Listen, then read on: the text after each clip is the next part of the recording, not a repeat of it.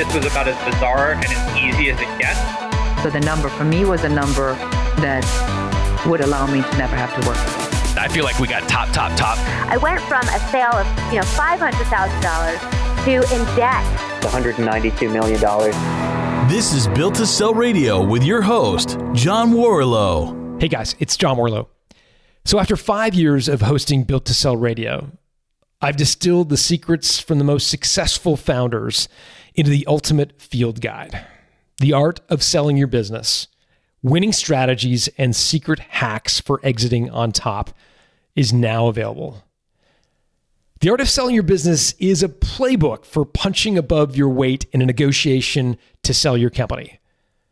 Now, you may still be years away from selling, but there are actions you can take now that will make your business irresistible to an acquirer in the future. And in this book, you'll get answers to your most vexing questions, like, when's the right time to sell? How should I value my business? What are the biggest mistakes owners make when they sell? How do I get multiple offers? How do I attract an offer from an acquirer without looking like I'm desperate to sell? How many companies should I approach? How do I separate real acquirers from tire kickers? When in the process do I reveal my numbers? When and how do I tell my employees? How do I avoid retrading when the buyer drops their price during diligence? And the age-old, how do I avoid an earnout?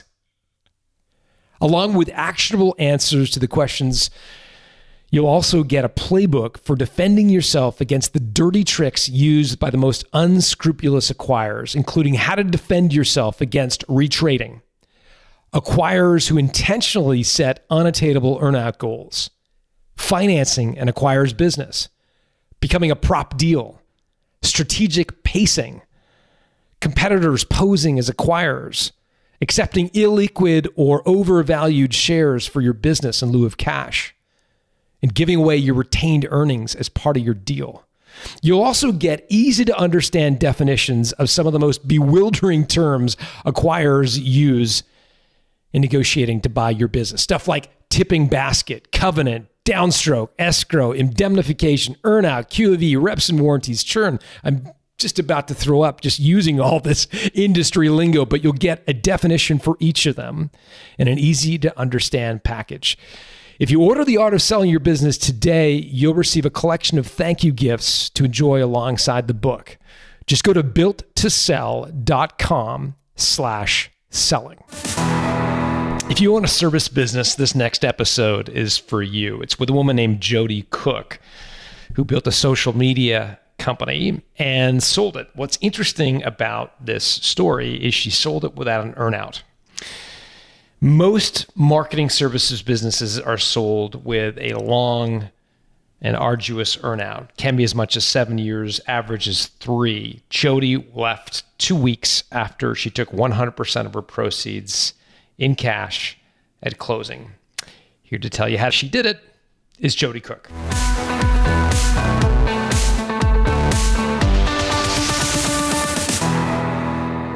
Jodi Cook, welcome to Built to Sell Radio. Hey, thank you so much for having me. Yeah, pleasure. So tell us about JC Media. Tell me about social media, I should say. What kind of company was this? So we were a social media agency. We worked with SMEs and we worked with a few big brands and had a team of 16 social media managers based in the Midlands. And then once March 2020 hit, we were a fully remote team. Got it. And so social media would be Facebook, LinkedIn, Instagram, posting on behalf of these brands and these individuals, content, exactly. I'm assuming? So we would post on behalf of those different brands of our clients, and we would set up and run ads on their behalf. And then we also had a training side of the business where we would go out to clients and teach them how to do things themselves, like teach whole teams how they could run their own ads and create their own social media presence. Oh, neat. How much of the business was training versus execution in terms of revenue, like percentage? Training was about 20%. Got it. That's helpful. And what was the billing model? Like, did you bill by the hour, by the day? Did you have recurring contracts? What did that look like? We had recurring contracts. So 80% of the business was recurring contracts. So everything that wasn't training was. And we tended to work with clients and we build them the same amount every month. And then they would be in a kind of initial 6-month contract. And then they would have a 30-day rolling contract with us. Got it. You mentioned you got to 16 employees. What made you want to sell? I mean, you're obviously still a young person. You're not ready to retire, I'm assuming. So what was the trigger? Well, I absolutely loved owning an agency, but I very much ran it like a lifestyle business. And I think I maybe read Tim Ferriss's The 4-Hour Work Week quite early on. And I thought, this is great. I can do this. I can own and run this awesome agency, but I can also travel the world. I can write books. I can write articles.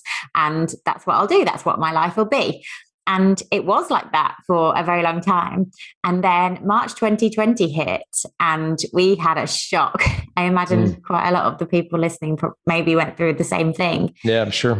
But the agency shrank by about 25% in a week. And so that was a little bit scary. And I remember you just go into full resourceful mode. And I think I tried to outwork the pandemic. And I was just constantly thinking, okay, what can I do? How can I turn this around? And I also tried to take the fear away from my team because I was really aware that people don't do their best work when they're scared. And so it went from being quite a lifestyle business to me being very hands-on and trying really hard to get involved and to sort everything out. So what happened over that summer of 2020 was not only did we manage to grow the business back to the pre-COVID revenue, but we managed to grow the business by a further 20% simply because the team just did amazingly. Everyone went over and above their, I guess, job description. And we just managed to somehow work it out as a team. And I think at the end of 2020, I took a long, hard look at myself and I thought, what do I want to do? What do I want my way forward to be? And that's when I thought, I believe that the team within my lifestyle business is actually not a lifestyle business team. They're a performance team. But I think that in order to take them and to take this agency to the next level, it requires a full-time, really hands-on leader to say, okay, this is the future and this is where we're going to take it. And that was the moment that I knew that it was time to sell. Interesting. I've got so many things to unpack there. We've done research at Value Builder where we have an intake questionnaire people take when they use the system, and we ask them a whole bunch of questions about their business. And we've analyzed a bunch of questions prior to COVID and then during COVID. And there's a really fascinating dynamic, and you referenced it really well, and that is that business owners have moved up their sell-by date by 20%, and now many more want to sell because the pandemic has been a shock to the system. It was a soul-searching moment. It's a navel-gazing. It's just a time where a lot of people are reassessing, like, what's life about? Was there something that you were excited to go do if it wasn't being that hard-charging leader of your agency, this high-performance team? Like, was there something more appealing on the horizon that you wanted to go spend time on? There wasn't specifically something. There wasn't a new business I wanted to start or a new project I wanted to begin. But what I did realize is that I think I handled the pandemic pretty well. And I think it made me realize that not only was my team capable of more, but also I was capable of more. I think I heard the other day that Elon Musk probably doesn't work any harder than someone who runs an Italian restaurant. They're just solving different problems. And so I think I realized that I wanted to solve bigger problems and I wanted to solve different problems. And I was ready for that as well. I think maybe I'd outgrown my agency and my agency had outgrown me all at the same time. Interesting. And so what did you do when you came to this realization that your team deserved a high performance leader? Like, I mean, did you shop the business? Did you how did you sell it? The first thing I started to do was I spoke to a few other trusted agency owners who I knew had agencies that were about the size of one that could buy us. And I just was very honest with them. And I said, this is what I'm looking to do. Can I just ask you some questions? I said, can I ask you some questions as if you were going to buy me? And because they were friends, they knew I wasn't trying to sell my business to them, but they were so useful. There was a lady called Tamara, who's a friend, who was just amazing in saying, okay, this is what I'd be looking for if I was buying you. This is what I'd want you to tell me. This is what did Tamara say? To prepare. So she was talking about basically preparing a deck of the business and what it was about, explaining the structure, explaining who the team were, explaining the kind of clients we had, how we got our clients on board, how we looked after our clients, how we measured success, the average longevity of a client, the average longevity of a team member, just every single thing. She kind of put them in a hierarchy order for me. And that became the information kind of pack that I put together. Got it. And how big, you mentioned you went to people who you thought were big enough to buy you. You guys were 16 employees. I'm not sure, can we talk about revenue or turnover? But it doesn't matter. 16 employees is fine if that's what you're comfortable with. Yeah. What was the size of the companies you thought, quote, were big enough to buy you? Like how many employees did they have as a proxy? Tamara's agency was 10 times bigger. Okay. So you're looking at 10 agencies that were sort of 10 times your size. Yeah. And I think at the time I didn't really know who would buy us. I just figured that was a good place to start. I think I'd actually researched. So I just Googled agency acquisition and I'd had a look around at the kind of agencies that were acquiring agencies like mine. And that seemed about the level. So then that's who I tried to find. Yeah. So Tamara put me on to someone who she'd spoke to about acquiring, because she was on the lookout for agencies to acquire. So she had someone who she worked with. I spoke to him. He said, well, hang on, you're ready to sell. I know exactly the person who you need to speak to. And then he put me in touch with an M&A advisor who specifically sold agencies. Got it. And what was that M&A advisor's reaction to what you built? He was brilliant in that he completely demystified the whole process for me, because he'd been through it so many times with different agencies. He just made it sound so normal. He said, right, okay, this is the process. First, we're going to put out a one-pager of the business, an anonymous one-pager. We're going to send that out to our database. Then you're going to have chemistry meetings. They'll be organized in the first 2 months. Then we're going to invite offers. Then we're going to negotiate. Then we're going to complete. He said it would take about 6 months. It took 6 months and 2 days. And the fact that he was just so, this is the routine. This is the process. That was just incredible. That's amazing. Exactly what I needed to hear. And he wasn't patronizing at all in any way. It was just like, okay, this is what we do. And this is how you fit in. And this is what's required from you. And then it really was as simple as he said it would be. Got it. I love the term chemistry meetings. I've referred to them as management meetings or in the M&A process. I think it's the same thing. But in actual fact, I think chemistry meetings is a better definition for it, because that's really what you're gauging, right? Yes, exactly. So we had about 12 chemistry meetings with various different agencies, some of whom I was so excited about. I loved meeting all of them, but some of them you just knew the culture wasn't the right fit. You knew that your client base didn't match their client base. What would give you that impression that there was not a fit? Like, can you share a specific example? We can leave the name aside, but something that happened, indication for you, you're like, that doesn't feel about right. There's a few of those. So one of them, for example, they worked with fashion brands, and that's pretty much all they worked with. And our fashion brand repertoire of our client base maybe was 5% or something that was too small, and it was too much of a stretch for them to move into all those different industries. There was one that I spoke to where I got the sense that they didn't really like their team. And I thought, I really like my team and I really want to sell to someone who is going to also like my team. So that just didn't really work out. It was just a different way of operating, but it was all very nice and polite and respectful. It was just a mutual understanding that it probably wouldn't go any further. Got it. So you have these 12 chemistry meetings. How many letters of intent did you get? Do you mean heads of terms? Yes, sorry, heads of terms. That's a North American expression, letter of intent. Heads of terms would be the UK term. Yes. How many of those did you get? Well, the stage in between chemistry meetings and heads of terms or letters of intent was second meetings, and we had 6 of those. And then we had 3 heads of terms. Got it. And what was your reaction to the heads of terms? One of them was the offer was not as competitive as we would have liked it to be. What did you think it was worth? Like kind of multiple of earnings? Did you have a sense of what you thought was fair?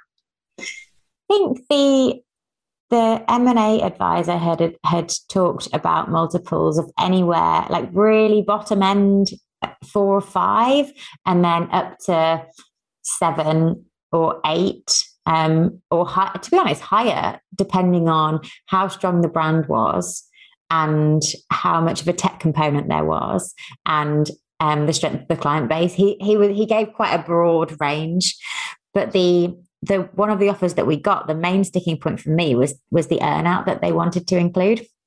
What proportion of the deal that they put to the earnout? It was possibly not super high in terms of the percentage of the deal, maybe 25%, but it was the time, because up to that point, coronavirus time aside, I hadn't been full-time in the agency, and because they wanted me full-time or part-time or a lot of time, more time than I was doing for 3 years, that for me was a really big deal breaker and showed that they hadn't really understood. And what I realized from asking them more about the deal that they put on the table was that they had completed an acquisition a year before that had gone really well. And so they had almost wanted to carbon copy that deal into us. And that was great that they'd had that success. And it was great that they saw the potential with us as they had with their previous acquisition. But it was very different. That the agency they'd bought before, it was run by someone who was very bored, who wanted a new challenge, but wanted to stay, who wanted to grow an agency within a bigger agency. And that wasn't me. And it became a sticking point that they couldn't see past kind of copying that last deal that they'd had. Interesting. So 3 heads of terms. The first deal, the one that was least attractive, had 20% earn out. Do you remember roughly what multiple it was, that first deal? I think it was 4 or 5. It was on the low end. Got it. And did that 4 or 5 include the portion that was at risk in the earn out? No. Okay. So it was sort of, they refer to it as a downstroke, but like the guaranteed portion was kind of 4 or 5. Yes. Got it. What about the other 2? So the other 2, so one of them was a fairly good, was fairly similar to the one that we went with, but in the chemistry meetings, I'd not really felt the chemistry. So I guess I was surprised that came in where it did, and that they kind of wanted to go ahead, because I wasn't super sure. So the one that ended up winning, I guess, had kind of ticked all the boxes in terms of chemistry, in terms of the offer, in terms of really listening to me and who I was in the business, and understanding that an earnout wasn't required. That's shocking. And it will be shocking for, I think, everybody listening to this. The only companies that we really interview where there is no earnout is, technology companies, maybe a manufacturing company of some sort, but a service business, in particular, a creative service business. I mean, it's unheard of. I've never heard of a creative agency selling without an earnout. And so I want to dig into that. But to be clear, the offer was without an earnout. That's incredible. Roughly what multiple, are you able to share what multiple range that it was in, and how that piece played out? Well, it was on the higher range of the range. I mean, it was on the higher end of the range that I mentioned before. Got it. Yeah. Got it. So it was sort of on the higher end of the range, but no earnout. That's incredible. Yeah. So I think I know why you didn't want an earnout. I think we touched on that. What was your case to them that they didn't need to include an earnout? The case to them that we didn't need to include an earnout was that I had realized probably about 3 or 4 years previously, like prior to selling, that the more involved I got in the company, the more I blocked his progress. And that was because we had salespeople, we had account managers, we had everything sorted without me. And when I got involved too much in the sales process, potential clients would sort of not necessarily be able to let go of me. And it meant that when we were handing them over to their account manager, it meant that they were still like, where's Jodie? And that would have stifled, you can't you can't clone yourself. So I realized that I was a blocker to that process. So I'd removed myself from that process, and I'd hired and trained people who were far better than me at any of the sales process, and they were doing a better job. And so I didn't need to get back involved. So I was very clear that I didn't want to do that. And then with the account management side, I hadn't been involved in looking after and servicing clients myself for absolutely years and years. So I knew that I wouldn't go back and take a step back and start doing that role again. So there really wasn't a role for me within an earn-out. I think they knew that I'm a very conscientious person. I was very clear that I wanted to do this right and not quickly. So although there wasn't an earn-out, I was like, I will stay as long as you need me to. It does not matter if it's, if this is a week, if it's a week, if it's a month, if it's a year, it doesn't matter. But how long did you end up staying? 2 weeks. Well, that's incredible. So, but you were offering in good faith to stay as long as was required. Yeah, absolutely. It's too important that it went right. It's too important that any transition was really good. But actually, because we got on well and because it was a very process-driven organization, they could understand it and they knew what they had to do. I think part of one of the things, you obviously did an amazing job building this company so that it wasn't dependent on you. I think some people might listen to the way you had made yourself redundant and think, oh, like I kind of like being, important. And I like having a purpose in my company. I sort of like the feeling of being able to help clients or my team. Was there any part of you that kind of felt a little bit empty to the extent that you had built this company that was so successful without you that you kind of personally felt a little bit empty? Do you know what I'm getting at?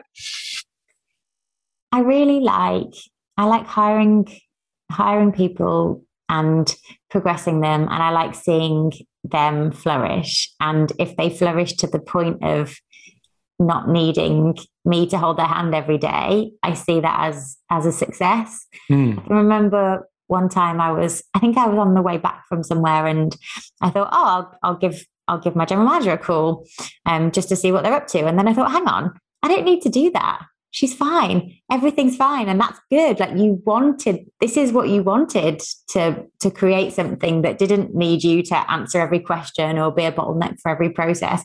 I think it would be really easy to confuse not being needed with a bad thing, but maybe that's just ego. Maybe actually it's a really good thing that you have created something that doesn't need you.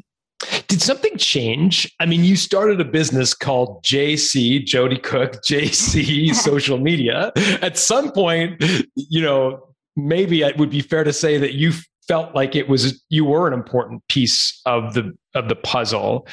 Like, what changed? Did there something happen in your personal life, or did you read a book, or did you what happened to make you feel like, hold on, I don't want to make this all about the J and the C? Mm-hmm.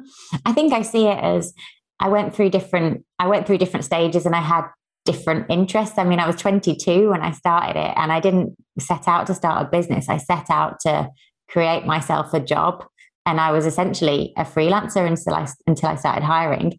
And then I enjoyed hiring people and training them. And then I enjoyed creating a process for the sales team and hiring salespeople. And then I enjoyed marketing and working on the wider aspects of marketing. And then I enjoyed creating even more processes and taking the people who I'd hired from being really amazing account managers to really amazing leaders. So it felt like a very natural process. I think I would definitely see businesses where the owners had the same year again and again, and they didn't evolve within their role. And because I was so keen on evolving within my role, I guess I evolved myself out of my role, but I still see that as a good thing.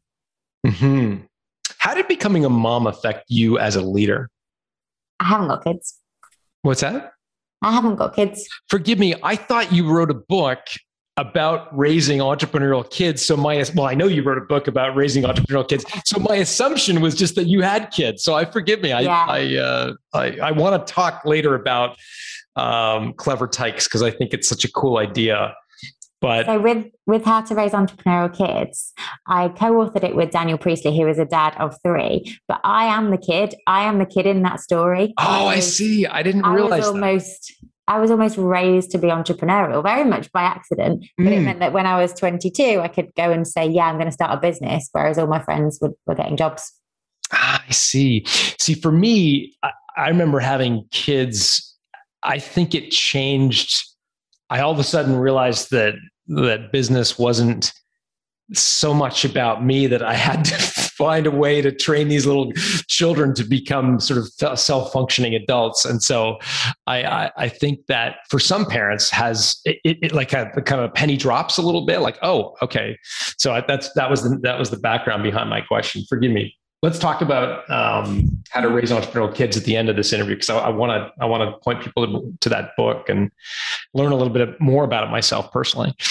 Okay, so you've got this offer, which is incredible and has no earnout. And you wrote an article, which I saw and I wanted to kind of dig into today, which was how do you get your business ready to be saleable effectively? And you shared 5 things in that article, which caught my attention that I wanted to kind of dig in to today. And again, I for folks listening to this, I think it is so incredible that Jody built this business that doesn't have an earnout in an industry which is renowned for or notorious for earnouts. So I think it's really good what you did. So let's talk about the 5 things that you wrote about in that article. And I'll put in the show notes at builttosell.com, like a link to the article so folks can get it. The first thing you talked about was make the brand bigger than you. Tell me what you mean by that. Well, when I first started out, and you can probably tell because I named my company JC Social Media, although that was a 2-minute decision in a networking event where I realized I didn't have a company name and every other company seemed to fit that formula. So there was JS Technical Services, there was ML Accountancy Services, there was JP Entertainment. And I saw the line going along and I knew I would have to speak. And I just kind of thought, JC Social Media, that makes sense. And that's exactly how the company was named. But I think very early on, it really was the Jody Show. It was me going to networking events. It was me speaking to potential clients. It was me doing all the work. And as soon as I started hiring, that's when I realized that I really would be the bottleneck for this because I couldn't be everywhere at once.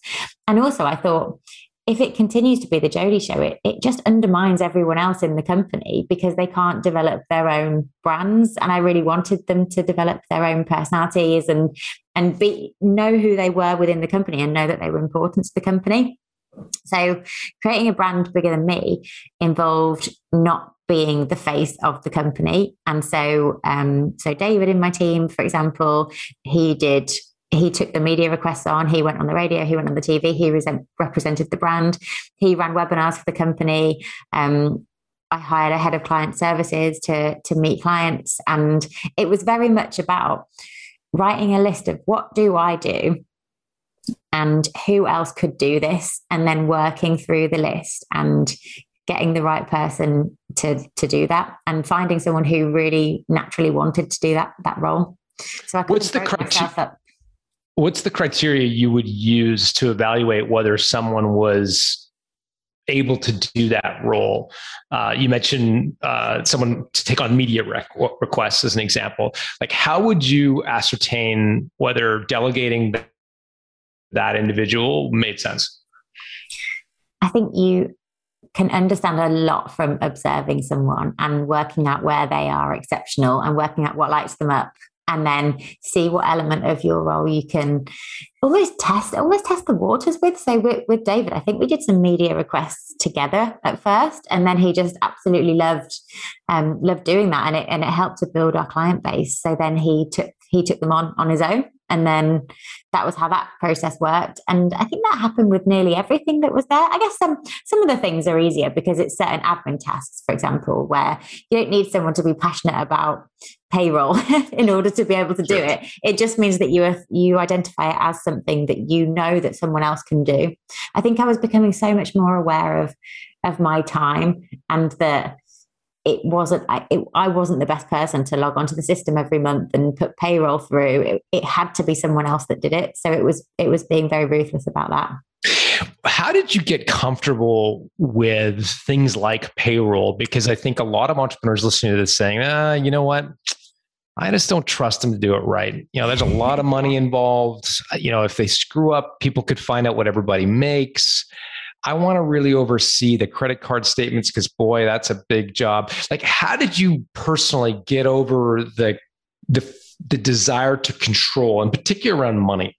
The mantra I always had in my head was train and trust. Train. Say that again. So I didn't hear it, because say it one more time. Train and trust. Train and trust. Okay. Again and again and again. Train someone to do it. Trust that they will. Make sure it's a trustworthy person who you're giving that role to. I think I definitely enjoy working with very conscientious people. I think people are consistent. If someone's turning up late, making mistakes, not really bothering, that's how they will treat your payroll. But if someone's properly paying attention and really listens and really cares about things and won't put subpar work out there, then you have a pretty good idea that they're going to do quite a good job with even small tasks that are given to them. All right. Number 2 in your list of 5 things to make your business sale ready was creating processes, or as you might say, processes. Tell me a little bit more about the business of creating processes. What does that mean, and how did you go about it? A lot of what I put in place comes from the books that I read along my journey. And I actually think that this came into my head because of the book, The E-Myth by Michael Gerber. And so he just talks about, he's talking about franchise models in the book. But I was fascinated with this idea of a manual where every single thing that happened in the business had a way of doing it. And that in doing that, it means that anyone can learn the process. And more importantly, that as an owner, you don't need to repeat yourself. You tell someone once, and then after that, the question is in the manual. And then you're answering new questions. And I think I was always searching to solve new problems and not just keep repeating the same things over and over again. So that's what I did. I created a manual. It was an Excel spreadsheet with about 50 different tabs, and every tab was a process that happened in the business. So we've mentioned payroll, the payroll process. This is where you log in. This is the link. This is what happens. This is what you double check. That's the process. And the manual was kind of exported into different PDFs. Each PDF was in a different folder, and whoever needed access to that folder had access to it. So it wasn't like the whole manual wasn't shared with everyone, because they wouldn't have needed it. But whoever needed the different process had everything they needed. And also my team I'd be open to my team changing them as well. If they saw a process and they thought, hang on, there's a better way of doing this, they would be able to go in and edit and make a better process, which lots of them did, and lots of them quite enjoyed doing. So Jody, did they have editing rights on the processes? Yeah, a couple of the team did. A couple of people in the company did? Yes. And so if I understand this, you had an Excel spreadsheet that would point to different folders in like a Dropbox or some sort of SharePoint, like cloud-based file system? The Excel spreadsheet had different tabs, and each tab was a process. But then you can export almost each tab within the spreadsheet as a different PDF document. So you could export the whole thing into 50 different PDF documents, each for a different process. Got it. And the way you managed people's permissions was giving certain people permissions to certain folders. Yeah. Got it. So like the login credentials for the payroll system are not going to the head of marketing or the head of sales or whatever. So there's only one. Yeah, got it. But my head of client services had edit access to the whole thing. Got it. Okay. People listening to this are thinking and kind of rolling their eyes going, Gosh, that sounds exhausting. Yeah, the process of like, yeah, I've read the E-Myth. I get it. I got to have SOPs. Like, enough already. I get it. But I just don't have time. Yeah. Or I just, my mind doesn't work that way. Or I like the idea of writing processes. I can't do it. Yeah. What do you say to people like that? No earnout. No earnout. Right. Which would you rather, earn out or? Yeah. I mean, I don't. Because I write books, I'm very familiar with tasks that seem never ending, but actually have an end date. You have to believe it has an end date. You have to believe there is a way of turning everything that happens in your business into a process, and that you will get there. But yeah, it's long. It takes a long time, but you do it once. And then from then on, the reference point for future processes becomes the manual and not you. And therefore you remove yourself as the blocker to growth and to sale. Got it. I think another objection people have around creating these SOPs is, Jody, like, I get it, but our company is dynamic and things change, right? Yeah. Things are changing all the time. Like, how do I, like, this isn't worth it. We're moving more quickly than would warrant an SOP document. Yeah. I think that totally makes sense. I think what I found was that even with the team of 16, I might change something and I might tell 2 people that it's changed, or maybe I tell everyone in the team meeting. But how do you make sure everyone knows the new way, the new standard? Everyone agrees with it. Everyone knows exactly how to roll it out. I found that a more effective way of doing that than trying to speak to everyone either at the same time or separately was to update a process. But how do you get people to pay attention to the process document? I mean, I remember a company I used to own years ago, like, we spent months creating this massive binder of SOPs, and literally it became shelfware. Nobody looked at it. And to this day, I don't know what I did wrong, but man, it was like an arduous process. So how do you, like, because people get used to their jobs, right? People kind of know how to do their job. They don't need to be told what to do. Sure, with onboarding, I get why you need SOPs. Totally get it. Mm-hmm. But once they're kind of rolling, they don't need to refer back to the document. How did you keep them going back to the same document? I think if they didn't need to refer back to the document, then they didn't. It was more about if they were learning a new process or if they had a question that they didn't know. I think my head of client services was very, very good at her first response to questions that she knew were in the manual being, have you checked the manual? And then it becomes easier because people want what's easiest, right? So if it's easier to just check the manual, find the answer, than it is to speak to a colleague and then to tell you to check the manual to find the answer, then you'll do the easiest thing. So it has to be easy. And I think you also have to, we very much practiced it. I think that we realized we couldn't just say, oh, check the manual if we weren't doing it ourselves. So you ate your own dog food, so to speak. You personally checked the manual, as it were. Yeah, I found it really useful. I would follow it if I was doing a process until it happened naturally. Yeah, for sure. Got it. Third thing on your list of things to make your business more saleable is tacit knowledge, or transfer the tacit knowledge. I don't know what that means. So explain that one if you wouldn't mind. Tacit knowledge is all that stuff that's in your head that you just know how to do. So for just an everyday example, like that door that you turn the key and it's just got that little, you have to twist it that certain way and only you know how to do it. And if someone else is trying the door, you'll be like, oh, come on, give me the key. It'll take you ages. I can do it in 2 seconds. There are business versions of that tacit knowledge, of those knacks for doing things that exist everywhere. And I think that a business owner's job is almost to find them and identify them and turn them into processes or into things that other people know how to do. So I was so obsessed with those things. I never wanted it to be, oh, Jody will know and no one else will know. I wanted it to be, no, everyone knows. And so I was constantly like, what do only I know, and how can I share it with everyone else? And one of the things, for example, was because I'd run the company since the start and owned the company since the start, I knew if anyone mentioned a client that we'd ever worked with, I would know who they were and what they did just in seconds. I'd just remember it.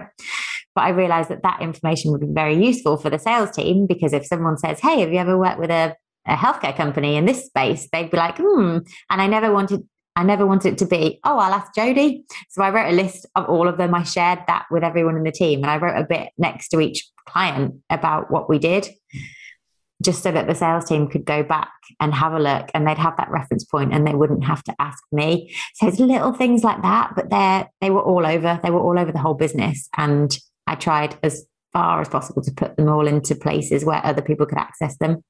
And you also kept a log of when people came to you with a question, like you kind of write out, okay, I got to figure out like how to transfer this tacit knowledge, because clearly if they're coming to me with that question, they don't know the answer.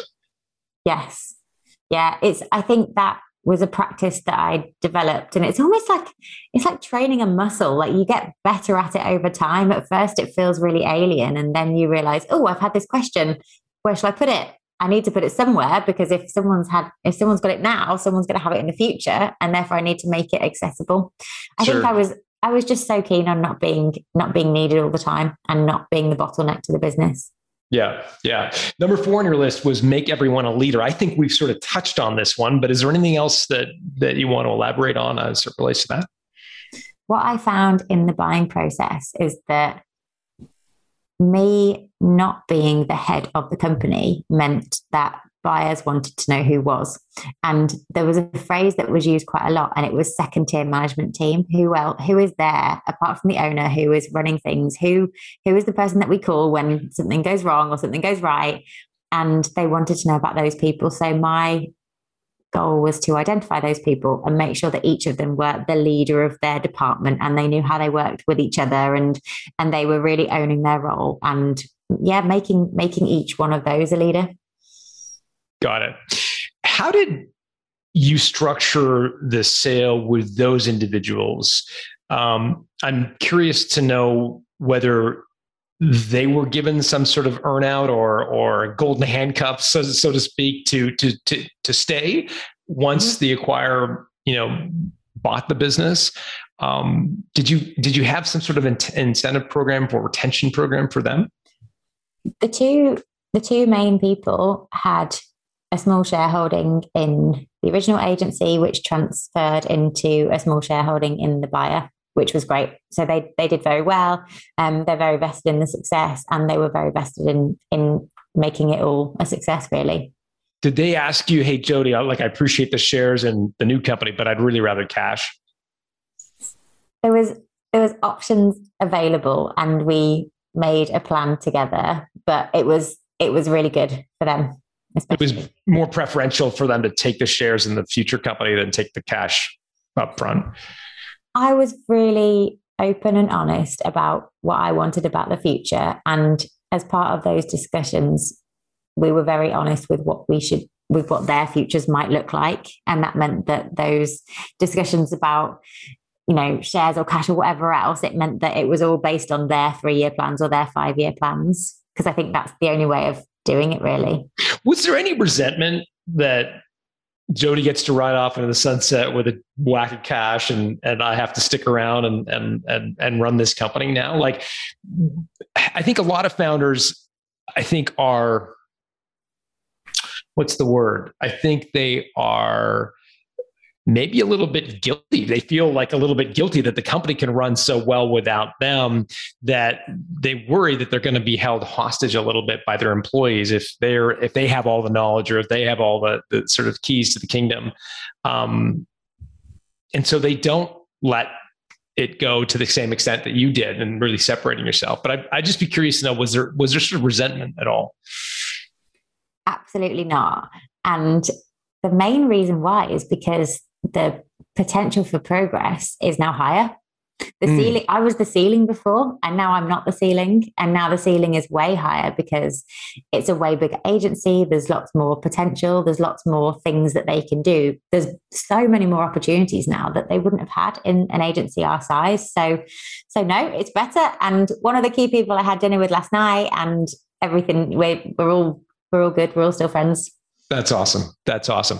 Number 5 on your list of 5 things to make your business more saleable was know what you want going into the discussions. So explain that. I think I know what it means, but explain it for me. And then I'd be curious to know what was on your list of absolute sort of hard line in the sand. I'm not going beyond this point, or I'm not accepting this, or whatever. So what do you mean by know what you want? When we got the first offer, and it included a 3-year earnout, I realized that I had not been clear enough about what I wanted. I had assumed that they might know. And from that point onwards, I was very clear about what I wanted. And I had a lot of confidence in doing that because I knew that the agency was really strong. I knew that it was in a really good place, good clients, good team, everything else like that. I definitely wasn't desperate to sell. It was like, you're going to have to prize it out of my hands if you really want this, which I think helped quite a lot.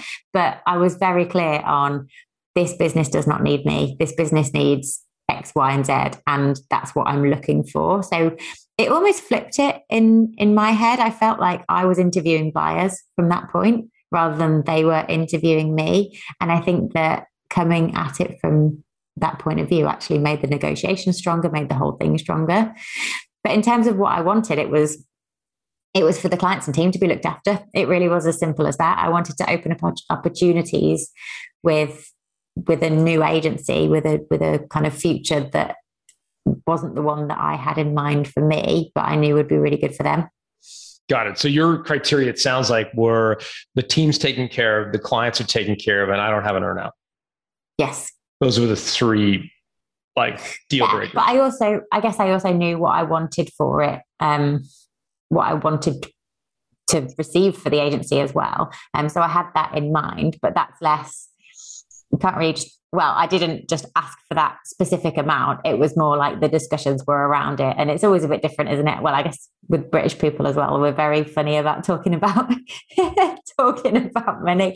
But yeah, I had an idea about pretty much everything. Got it. That's helpful for sure. So when did you raise the no earnout thing to your M&A professional? When did he or she find out about that hard line in the sand for the first time? Only after. I didn't realize it was a hard line for me until I realized that it was just assumed that there would be one.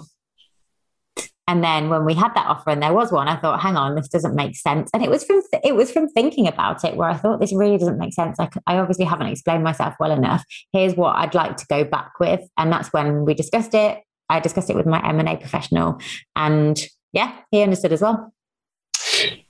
Did he pressure you to be more reasonable around the earnout? I mean, I think a lot of M&A professionals would be like, Jody, I appreciate you don't want an earnout. Nobody wants an earnout. You're a service business. All right. You're going to have to accept an earnout. Did you get a little bit of subtle pressure from them to kind of be more realistic on that front? No, I didn't. He was brilliant, and I wouldn't have been receptive to pressure from anyone else anyway. But the thing that did work in my favor was that David, the M&A advisor, he had been in all the chemistry meetings. He'd understood what the buyers were looking for. And especially with the ones that we went with, he could see it working and he could see how it worked. So he understood the fact that me not being around wouldn't stifle any progress that they had in mind. So he understood it too. Amazing. Well, go ahead. Well, I was going to say, if I had been working with someone who was just, get the deal done at all costs, then I can imagine that they probably would have tried to cajole me into doing something I didn't want to do, but I'm really pleased that he didn't. Yeah, sounds like you're well served for sure. So I appreciate you sharing that. And again, the 5 things are more details in the article, which we'll put in the show notes at Built to Sell. Can we talk just before we wrap for a few minutes on the books? Because I'm fascinated by this Clever Tykes and How to Raise. Just talk a little bit about the books. Yeah, sure. So Clever Tykes are a series of children's books. They're aimed at kids 6 to 9, and they are all about introducing entrepreneurial role models, because many entrepreneurs have a parent in business, and that is what means that they feel like they can go and start their own business one day. And if they don't have a parent in business, someone will have inspired them along the way. But without that inspiration, you might not think, oh, hey, I want to start up on my own. So Clever Tykes was all about creating those role models for kids, so that when they're, 16, 17, 18, they see starting a business as a viable option for them.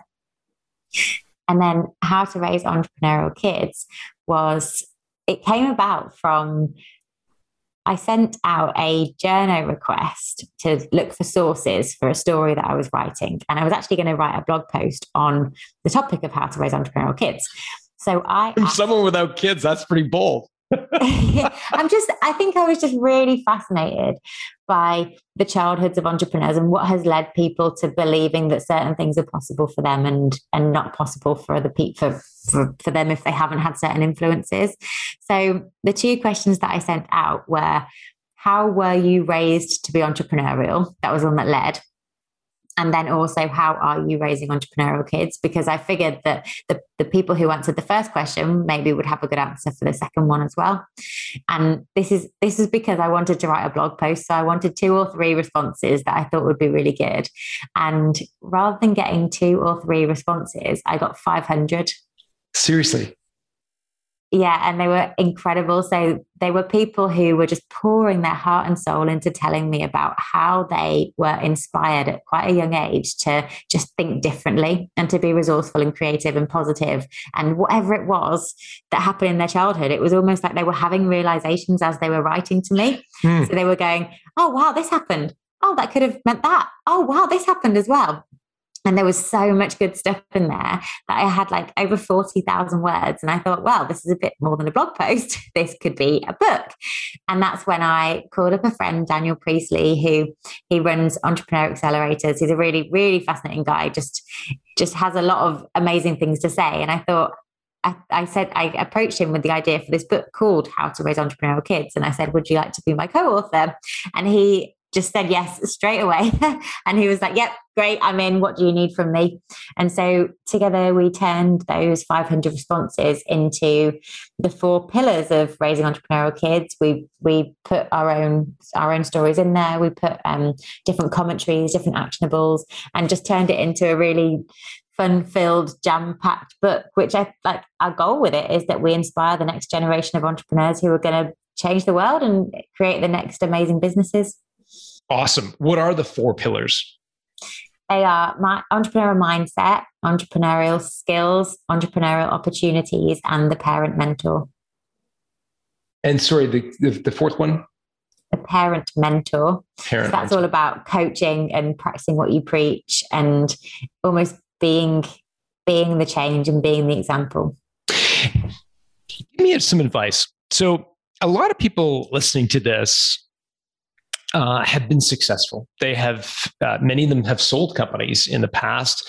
And sometimes the numbers squeak out into the media, or they are, somehow their kids find out that mom or dad sold their business for a truckload of money. Mm-hmm.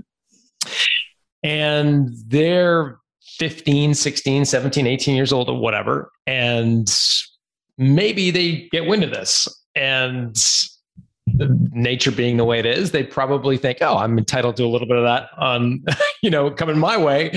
And it diminishes their drive. What advice would you give to a parent listening to this, worried that their kids won't have the same drive that made them successful? I think it's really tough. I think it's a minefield.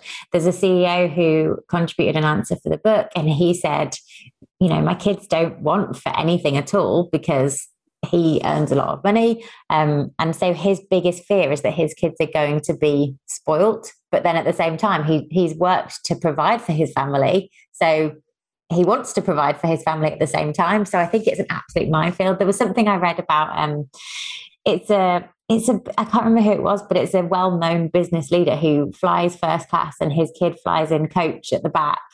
And his kid goes, Dad, why can't I fly first class with you? And he says, you don't have any money, son. So I think there's a number of different ways to solve this. And I just don't know. I think there's as many different ways to be a parent as there are kids. So I think it has to be what feels right. Yeah, it reminds me, I think it was Jerry Seinfeld. Someone can correct me on social media if I get it wrong, but I think it was Jerry Seinfeld who said I think to his kids said like, Dad, we're rich or whatever. And Jerry responded saying, no, son, I am rich. You are not rich. I thought that was brilliant. But it reminds me as a parallel to the guy who makes his kids fly coach while he sits up in first class. What about you personally, Jody? What was your upbringing like? Did you have entrepreneurial parents? Yes, definitely. My mom's been self-employed since I was, I think, about 10. So she used to work from home as well. So I remember having this concept of work, that it was something that was to be taken very seriously, that when mom was on the phone, everyone has to be quiet. And we really found out about it if we weren't. But she very much instilled me and my younger sister with a fierce sense of independence. And she used to get us to do little things on our own that maybe other kids our age weren't doing on our own. Things like making our own doctors and dentist appointments from when we could first talk, really. It was always up to us to book our own appointments. And the one thing that I just attribute to every sense of independence or resourcefulness, even that I have now, is that from a very young age, probably 6 or 7, she got us to pack our own suitcase whenever we would go on a trip away. And it kind of makes sense, because really, what's the worst that can happen? And the worst that can happen is that we'll pack a few silly outfits and we'll look a bit stupid and we won't be dressed correctly for if it rains or if it snows or something else. But really, it's quite safe and it doesn't really matter.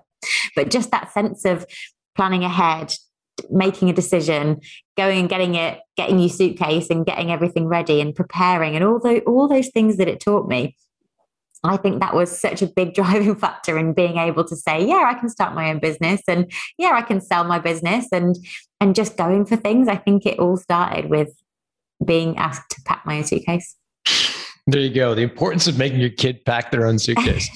Well, Jody, I really appreciate you spending this time with us. Where can people find? So the book is called How to Raise Entrepreneurial Kids. Yeah. And there's a series called Clever Tykes. I'm assuming both of them wherever good books are sold. Yes, exactly. Yep. Awesome. All over the world, wherever you buy books. And then I can be found at jodiecook.com, which is JODIECOOK. I've got a blog that I update every couple of days, and you'd be very welcome to subscribe. But I'd love to hear from anyone listening that has a similar story or just wants to get in touch. I'm always happy to hear from people. jodiecook.com. Jody, thank you so much for doing this. Thank you so much for having me. Hey, if you like today's episode, you're going to love my new book, The Art of Selling Your Business. The book was inspired by the cohort of my guests over the years who have been able to negotiate an exit far better than the benchmark in their industry, sometimes 2 or 3 times more than I would have expected. I was curious to understand the tactics and strategies of these entrepreneurs and what they do differently from average performers. The result is a playbook for punching above your weight when it comes to selling your business. To learn more, go to builttosell.com/selling, where we put together a collection of gifts for listeners who order the book. Just go to builttosell.com/selling. Built to Sell Radio is produced by Haley Parkhill. Our audio and video engineer is Dennis Labataglia. If you like what you've just heard, subscribe to get a new episode delivered to your inbox each week. Just go to builttosell.com.